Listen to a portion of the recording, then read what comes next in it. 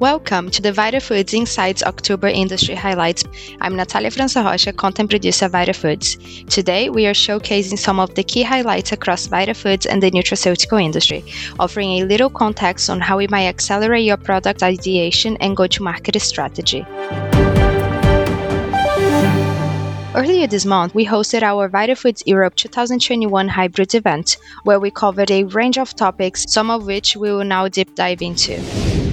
First, with so much focus on the human microbiome and consumers' digestive health, at VitaFoods Europe, we had our own Probiotics Resources Center stage, where we covered a range of relevant topics, including all of the biotics term, probiotics, prebiotics, parabiotics, postbiotics, and symbiotics. We also saw in the exhibition floor, as part of our startup pavilion, that the spin-off company CGT was embracing the term of eubiotics in relation to human health. It's important to note, however, the microbiome differentiates between people and age groups, as Nathan Gray, Director of Nutraceutic, highlighted at VitaFoods. The microbiome shapes how we age. There's a distinct decline in the microbiome diversity as we age, and that might not be a bad thing because an 85-year-old probably needs a different microbiome to a 25-year-old because they are biologically very different. And proper nutrition is vital to healthy microbiome in aging. Jennifer Cooper, CSO of LPS Health Science, also dived into new science, innovation, and the evolution of the probiotics market. The prebiotic data lends itself to both prebiotics that could act more in the way that we think probiotics do by modulating the actual commensal organisms, but also provide support. This is great validation for symbiotics. So what's next? One of the giant shakeups coming in this category for all of us that love probiotics is that there's very little research that validates the multi-strain, that the innovation we've had in the category is just a little arms race, right?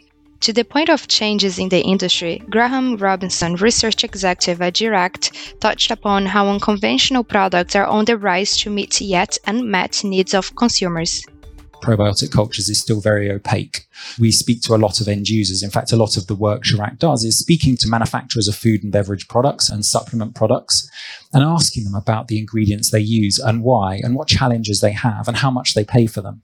What's clear, actually, is in a lot of applications, you can use the same organism, you can use the same probiotic culture, but with a different claim, it will carry a different premium. Next, let's look at Women in Nutra, a topic importantly approached at the event for industry stakeholders to consider women's participations and inclusion in the industry. Highlighting the key takeaways from one of our interactive roundtable discussion, my colleague Heather Granato shares some very important considerations on the topic. This idea that you could have more empathy, more flexibility in the workplace. The bad, while you had this flexibility, you've got mom's home and helping with the kids, and she's doing the homeschooling as well as the work. She's also got this increase in mental load. So we talked a little bit about how do you address that anxiety and depression that has led to a lot of women actually leaving the workforce. We were talking with Tracy Kantowski, who talked a little bit about this idea of a she session, not just a recession, but women who are actually stepping back. Julia Wiebe also talked that you've got a lot of women who have decided they're going to step back completely. When that happens, particularly in the STEM science professions, you're not publishing, so you don't have the opportunity to have the same career development over time. Considering women in academic research, Dr. Louise Burke, Chair of Sports Nutrition at the Australian Catholic University, talked to us about the importance of considering and planning for female-only clinical trial research. When we look across all sports science and sports medicine disciplines, only about 30% of the participants in research in these areas is undertaken by females. But when you look more closely again, you can see the area in which there's the greatest disparity is the area of performance. Science that looks at what you can do to make athletes go higher, faster, stronger. And so what we need to do is change culture. We need to be able to make female athletes, coaches and sports scientists recognise that special research is needed. Another area requiring action points is sustainability. With the COP26 getting closer, it is really timely for all businesses to look within and analyze their activities in achieving further sustainability. In our sustainability panel discussion, Daniel Barsky, Food and Agriculture Sector Lead at Quantis, Christina Dillon, Senior Technical Specialist at Gang, and Vanessa Mayneris, founder at Little Big Collective, talked about the three key pillars of environmental, social, and economic sustainability. I think consumers today, they are aware that we have a problem and we have climate change, and that's visible and we experience that. And so people need to find ways how we can make better decisions. And so it's more about also the education system. You don't want people to feel bad when they're buying a product because that's negative marketing. But a lot of sustainable brands doing it in a very positive way, and that works very well. This is the decade of action for nutrition. There's so much momentum around nutrition. At the end of this year in Japan, linked with the Olympics, is the Nutrition for Growth Summit. And they're looking for companies, private sector, public sector, to make commitments towards nutrition. There's many pledges that can be signed. So opportunity to get engaged. Paul Gately, professor of exercise and obesity at Leeds Beckett University, shared with us the importance of tackling obesity through collective action.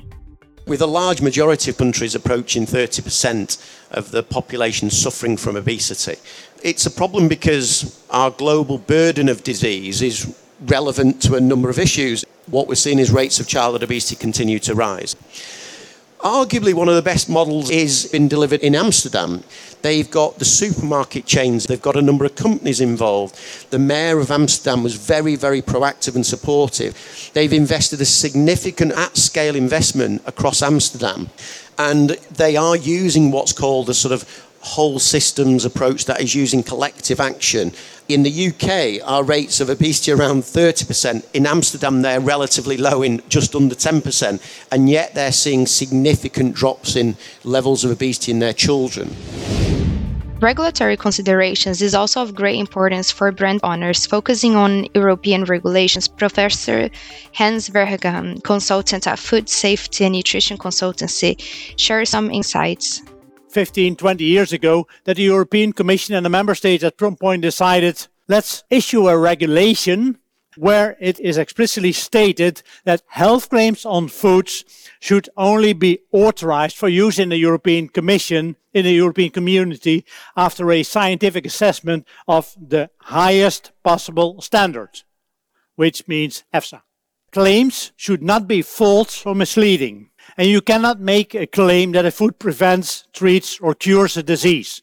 For health claims, where the efficacy needs to be demonstrated, there's a distinction between basic function claims, textbook knowledge claims, etc. To evaluate the science behind these claims, EFSA issued a scientific opinion in 2007, which said that the evidence that you need is all the pertinent scientific data, both the ones that are in favor as well as the ones that are not in favor. You need to be describing the characteristics of the food or the ingredient, specifications. So you need to have data in humans with study groups that are representative of the target population. There must be a causal relationship between consumption and the ultimate effect, obtained by a reasonable amount of consumption. Anya Derrick, Regulatory Affairs Associate at Food Compliance, also added some key points about the use of the term probiotic in Europe. So far, there is no definition at EU level. There is no harmonization. We do have a global definition, namely that probiotics are live microorganisms. When administered in adequate amounts, they confer a health benefit to the host. But we do have some general regulation about food labeling. You state that a product contains probiotics, it would be considered a nutrition claim. Well, in 2007, with the EU guidance, this has been interpreted otherwise by the Commission, because they say if you refer to probiotics as such, you talk about the functionality of the individual probiotic strains. So they say this is more than just a factual statement about the substance as such, and it implies a health benefit. And only when your health claim is included in this list, you can use them on the food products. So this means you cannot use the word probiotics as such on your labeling, not in your marketing, but you can use, namely indicating in the label, in the ingredients list, that the particular strain of bacteria is available in the product. Next to this, only for food supplements, not for regular foods, you can also add the number of added bacteria in the nutrition table. Or you can say, for example, live bacterial cultures are present in the products. As you can see, there was lots of learnings and a great variety of topics covered at VitaFoods Europe 2021. And looking ahead of time, our next VitaFoods Europe will take place in May 2022. So stay tuned for more information coming soon. Thanks again for joining me, and don't forget to check the show notes that will allow you to link to the information discussed in today's podcast. The VitaFoods Insights Industry Highlights podcast happens monthly, so be sure to stay tuned, subscribe, and even suggest to a friend.